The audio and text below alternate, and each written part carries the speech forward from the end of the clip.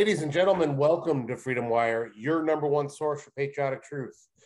Connor, Grace, and myself, Sean, we're here today. We're going to be talking about the red line that the Taliban has given Joe Biden as to getting Americans out of Afghanistan and what that means and the implications of that declaration. But before we get into the discussion, we have to ask you a favor. Could you please like this video, share this video, comment on this video? Do you think the ragtag army of the Taliban should be dictating to the most powerful government in the world what should and should not happen? Comment below. Also, if you haven't already, please subscribe to the channel and hit the notifications bell. That way you'll know every time a new episode is up. Also, if you're not a member of Freedom Wire, please become one. Real easy to do. Give us your email by clicking the link on the bottom right-hand side of the screen, and we will start sending stories that are important to conservatives like you and like us, and you probably won't read anywhere else. All right, guys. Taliban seems to be throwing their weight around in Afghanistan, dictating to Joe Biden through the CIA, who had a secret meeting with the Taliban on Monday, that they have a red line to get all Americans out of Afghanistan by August 31st, which is basically giving them 6 days to get tens of thousands of Americans out of this now terrorist-controlled country. Yeah, and right after that happened, they immediately stepped up their efforts to get Americans out of the country. I just wrote about it, and they got 12,600 people out yet in one day yesterday across 40 different flights. So I like how it takes a threat from the Taliban for them to actually get their stuff together and get Americans out of there. It's just crazy that we weren't prioritizing that on our own. And even then, we still don't really know how many of the people on that flight or on those various flights were Americans. We just know the numbers. We don't know how many. The fact that it wasn't all Americans first is kind of crazy. But the fact that the Taliban is now able to draw this red line, that they are able to threaten consequences. I actually think we have a video clip of that press release coming up in a second. The fact that they're able to do that is because they are now stronger than they were 2 weeks ago. And I'll tell you why in a second. Here's that clip. US or the UK wanted to extend the 31st of August deadline in order to continue evacuations out of the country. Would you agree to that? No. Why not? This is something, you can say it's a red line. President Biden announced this agreement that until 31st of August, they would withdraw all their military forces. So if they extend it, that means they are extending occupation.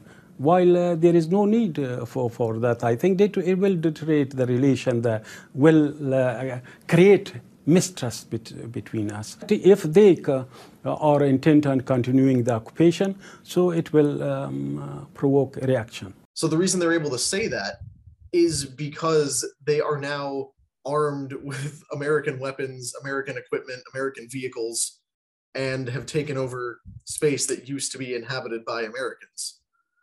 Before, they were what they've always been, which is roughly the modern equivalent of a barbarian horde from the Dark Ages. But now they have all of our stuff. They have all of our Apache attack helicopters. I'm pretty sure they have more than roughly 166 other nations in the world combined right now.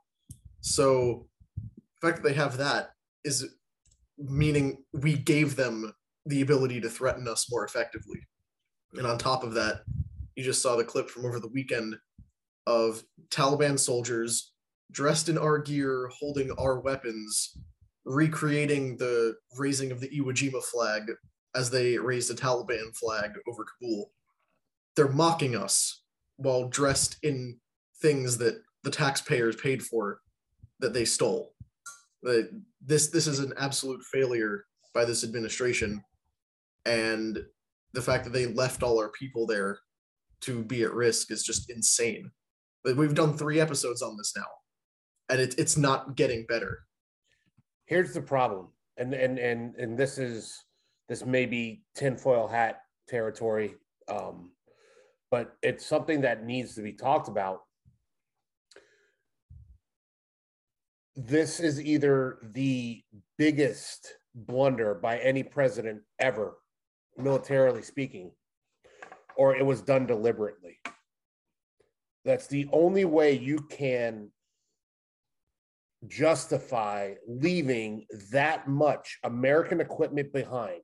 Either you are supremely inadequate at your job, or you wanted this to happen. Either this was the biggest under the table arms deal that we've ever seen happen, or the president is just that incapable of doing the job that he was hired to do, which is protect Americans.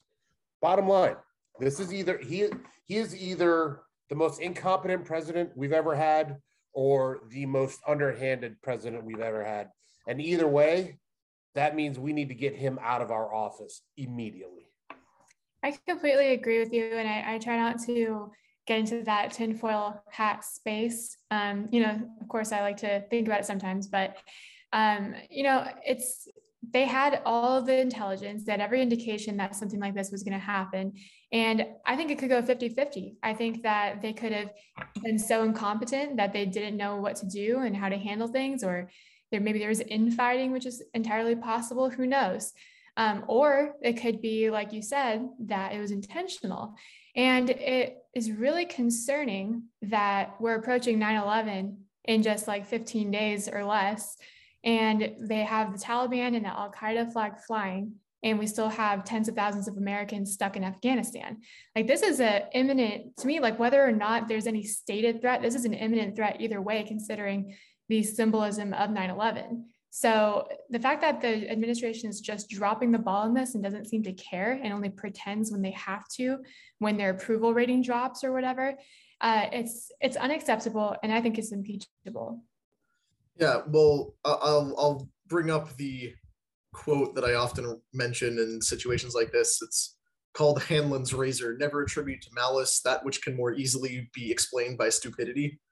It is entirely possible that rather than there being some big conspiracy to arm our enemies abroad, we just have an administration that literally is this stupid, this self-obsessed, this blind to things. Because bear in mind, the guy who's currently in charge of the executive branch has been wrong on every major foreign policy decision he's been consulted on in the last 50 years.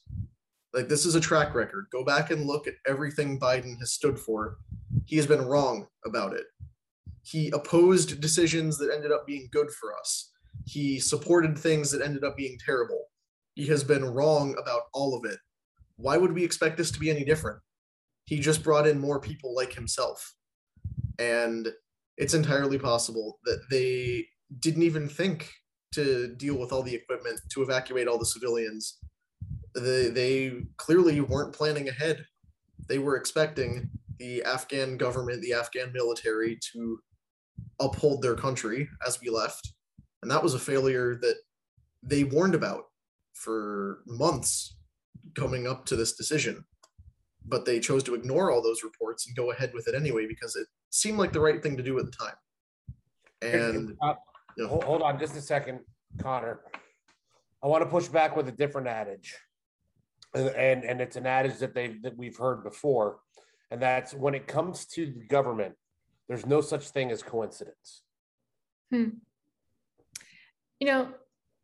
want to clarify what I was saying about that. I don't think, maybe it's possible it could have been the reason that they wanted to put all the weapons in the Taliban's hands, but I think it could go even deeper than that. I think maybe they want something to happen so that they have a reason to stay, because I don't believe that the Democrats, who are backed by the establishment, want to leave Afghanistan and end an endless war.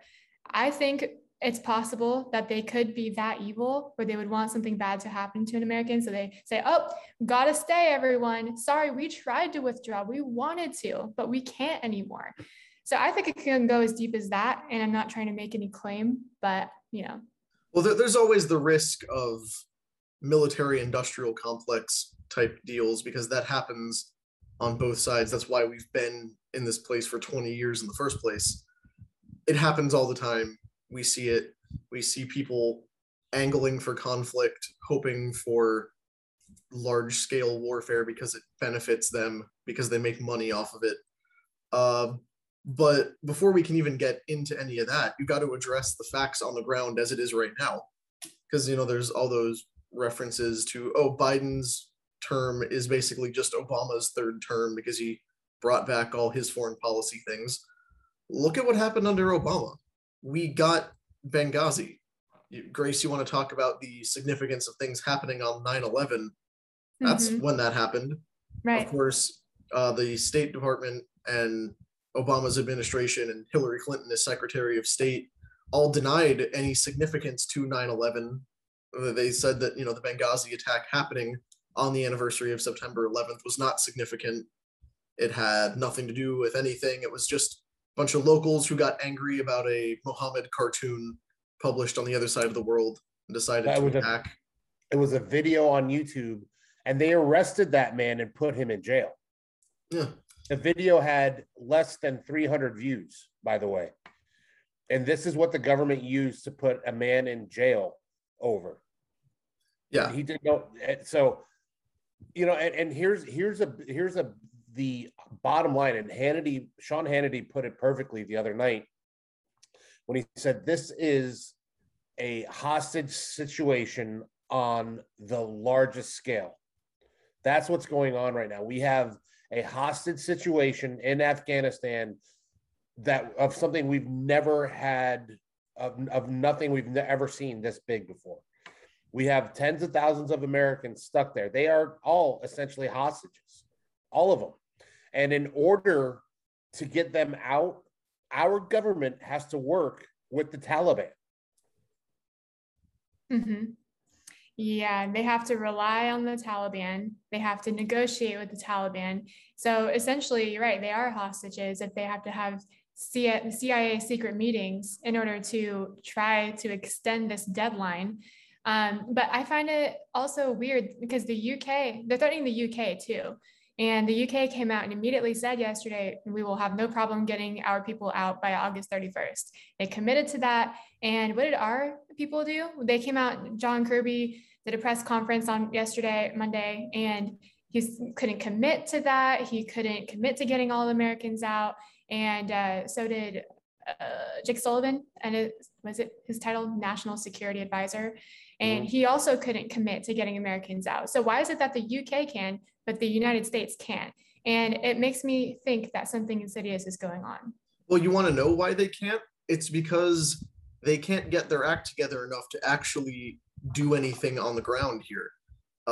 We were just talking about this before the show started, but that clip from the other day of Peter Doocy from Fox News asking Jen Psaki about the stranded Americans, rather than her, she's had over a week to try to come up with an answer on this.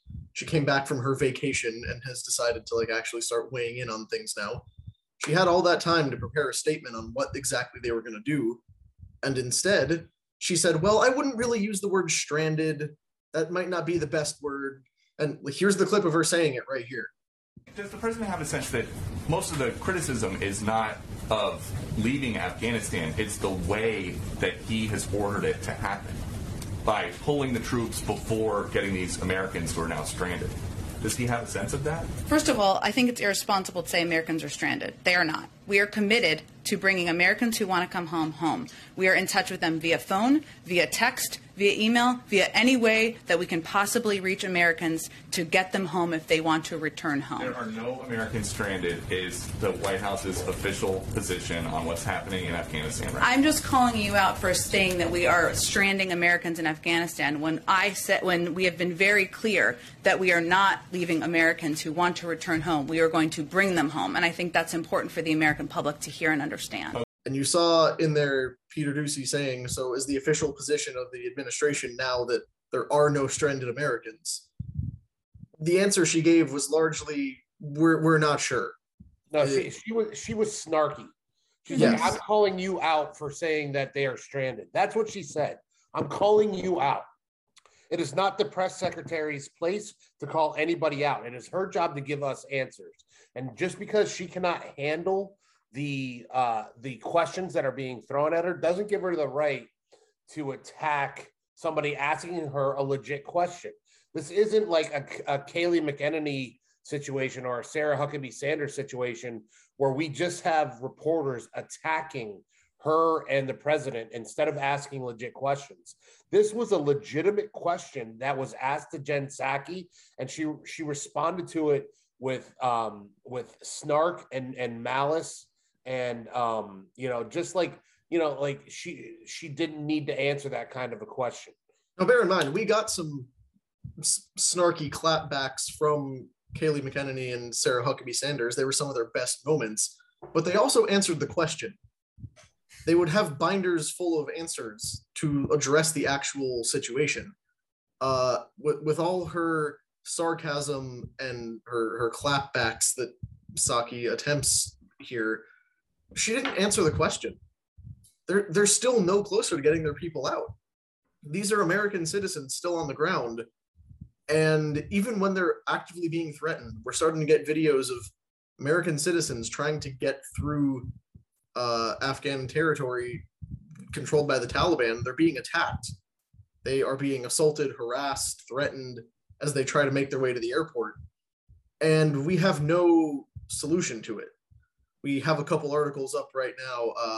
Robert O'Neill, the former SEAL who killed Osama bin Laden, Jocko Willink, the guy that so many people on the team love, another former SEAL. They've both made statements about what they would do, about how they would advise we handle this. We have links to that in the description if you want to read up on what they said.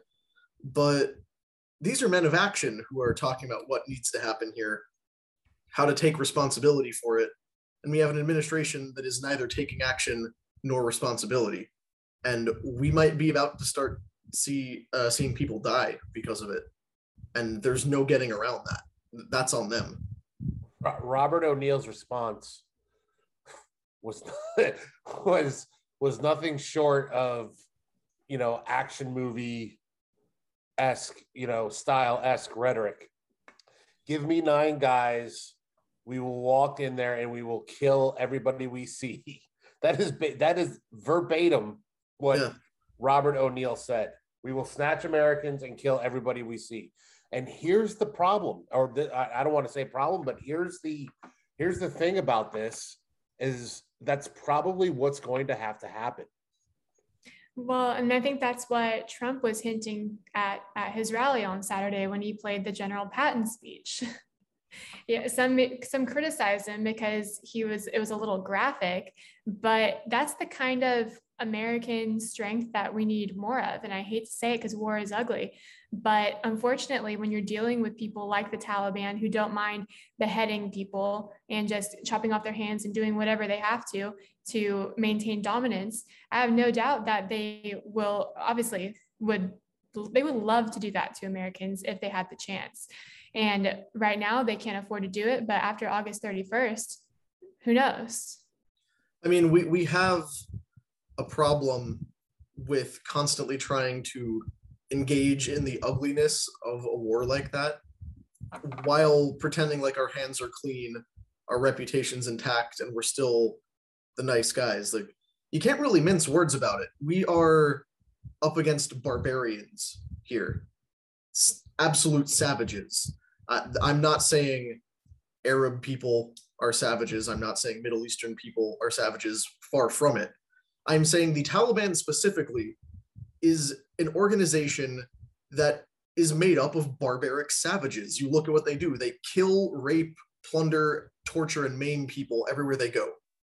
And they do that to their own people. So imagine what they do to the people they capture who are their enemies. This is who we're dealing with. And you cannot have happy, friendly conversation with savages.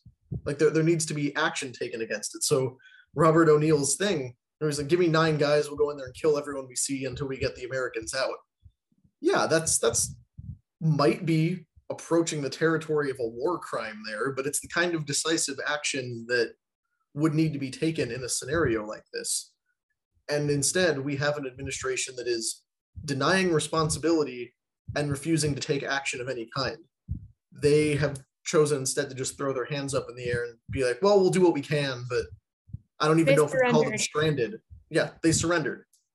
And that's why we have a group of people that are, in the terms of global conflict, essentially armed with rocks and sticks, now dictating to the most powerful military on the planet exactly what has to happen. And they're negotiating from a position of strength. They're talking to us not as equals, but as superiors. Because they no longer have rocks and sticks. They have Blackhawks. They have fighter jets. They have 600,000 M16s. We basically armed them to fight us for the next 20 years. And I have a theory about how this might potentially be resolved. We might end up having the deadline extended, or things to, cover Americans, get more people out.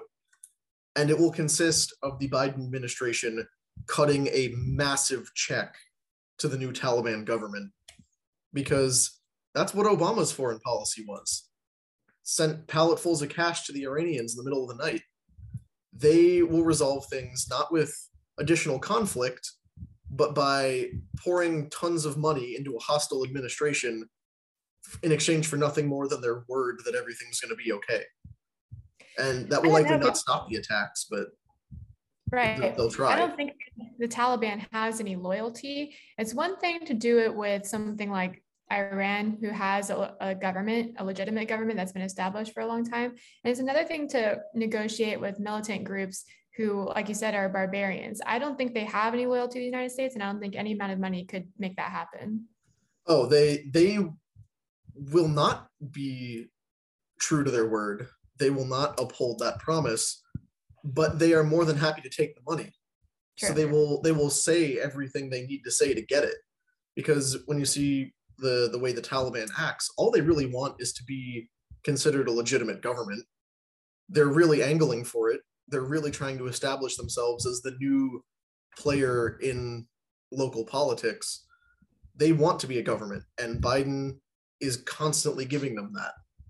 I believe it was in that George Stephanopoulos interview from last week, where he's talking about the Taliban in terms that would normally be reserved for an established government that you negotiate with, as opposed to a militant group that has taken over a country. We saw Obama do it all the time. Remember back when ISIS was a big thing, which, by the way, there's now reports ISIS is joining up with the Taliban in Afghanistan, along with Al-Qaeda. So they're all showing up. It's a big reunion tour of everyone who hates us. But Obama did it when ISIS was everywhere, because ISIS stands for the Islamic State in Syria. That's where they were. That's what their goal was. Barack Obama constantly referred to them as ISIL, which is the Islamic State in the Levant, which was a much larger area. So merely by acknowledging that they were in all these other places, he was saying, oh yeah, they're much more powerful, they're much bigger, they're much more legitimate than we're giving them credit for. It's not just ISIS, it's this much bigger thing. And they loved it. They ate it up because that's what they wanted. That was another group that was determined to start the global caliphate, was what their goal was. Remember, Obama would never say radical Islam. He would never say radical Islamic terrorists. He would never even call them terrorists. And that's why people got so turned off from him and wanted to vote for Trump. Yeah, that was a major talking point of the 2016 election. It was one of the first lines Ted Cruz used when he was one of the guys towards the top, kind of before Trump really took off there.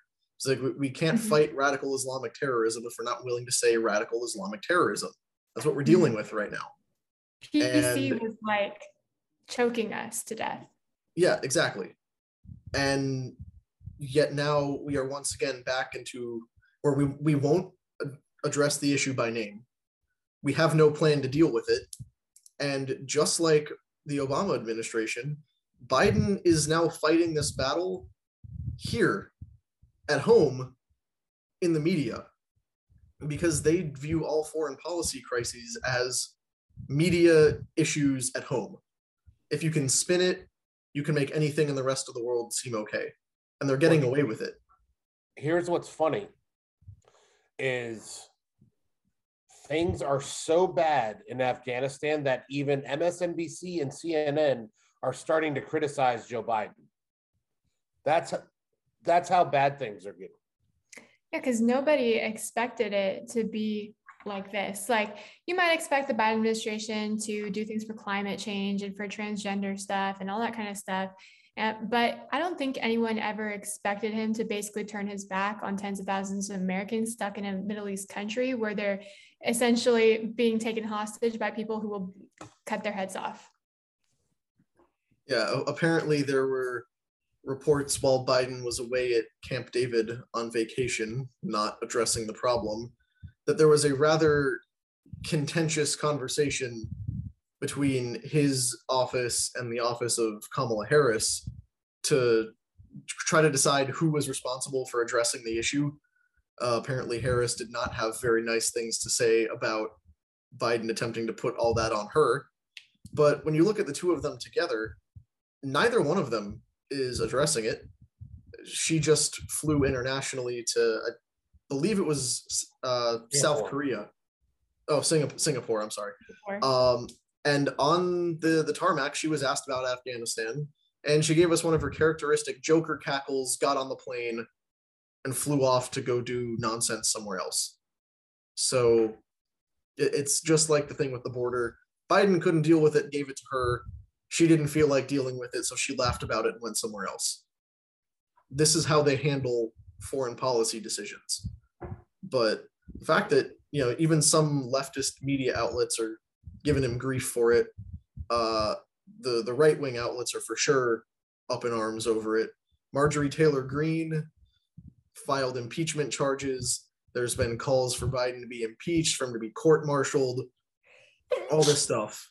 It's a very called for the court-martialing. Yeah, very elaborate punishment for this.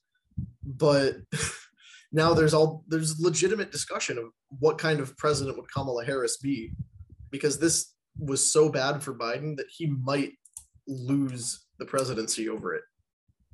But he might be forced to step down. Yeah, nobody can really tell. He might be forced to resign. He might. Yeah. I don't think he'll get impeached. He might. I don't know, but I doubt he'll get impeached. I doubt that he'll get court-martialed. But I could see this as something that his own administration and the puppet masters of the Democrat Party will force him to resign. In a way, that's what they've always wanted. They always wanted a guy who would get their stuff in and then essentially cause no further problems. And then if that clears the way for Harris to become president, she would be one of the least popular presidential candidates of all time, who became one of the least popular vice presidents of all time, who became likely one of the least popular presidents of all time. So, yeah, but it'll be hell of a run there. It'll be because of racism, sexism, and misogyny. Oh, of course. It won't be the fact that she's incompetent. Of course. Yeah, I don't know. I'm a little doubtful that they'll make him resign, because we saw how much it took for Cuomo to resign. It didn't matter what scandal he was in, with the nursing homes, the sexual harassment ones. It took like over a year for new calls to have him resign. So I don't think that Biden has totally fulfilled his purpose to them in the Biden administration. I think they're still using him as a front, and I think he has to be completely just mentally incapacitated to force him to step down. I don't think it'll be this. I just don't see it happening online right now. It depends on how much scrutiny it gets, because there is the attempt to shift the narrative all of a sudden. With vaccine updates, new mandate things. Pfizer was just approved by the FDA. They're more than happy to embrace that because it gets everyone talking about something else. So we'll see how it goes. Obviously, we could do a whole episode about Biden stepping down and the ramifications of that.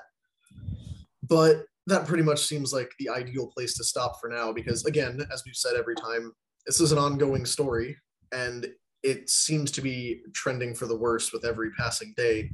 So there will be more updates. That deadline, that line in the sand that the Taliban drew, is approaching. They have exactly 1 week before we see whether they follow through on those threats or not.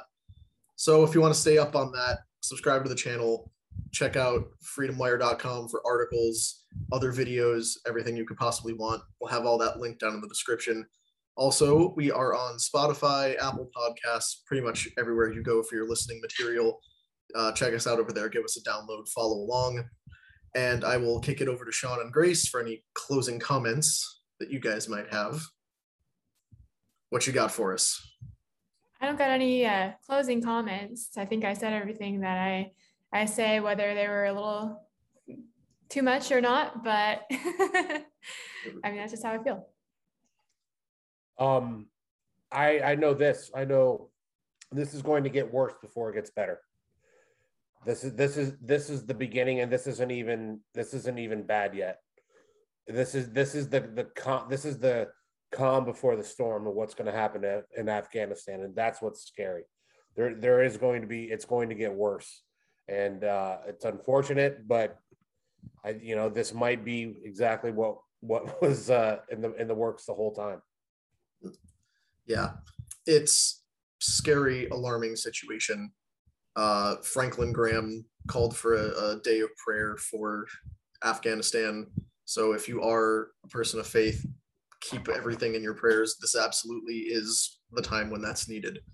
So on that note, we'll go ahead and leave you, people of America, until the next episode. Thanks for tuning in. We appreciate your continued support. Like I said, comment, subscribe, share, all that good stuff. And in the words of Sean Ambrosino, whose closing line I am stealing today, thank you guys. God bless. Stay safe and stay free.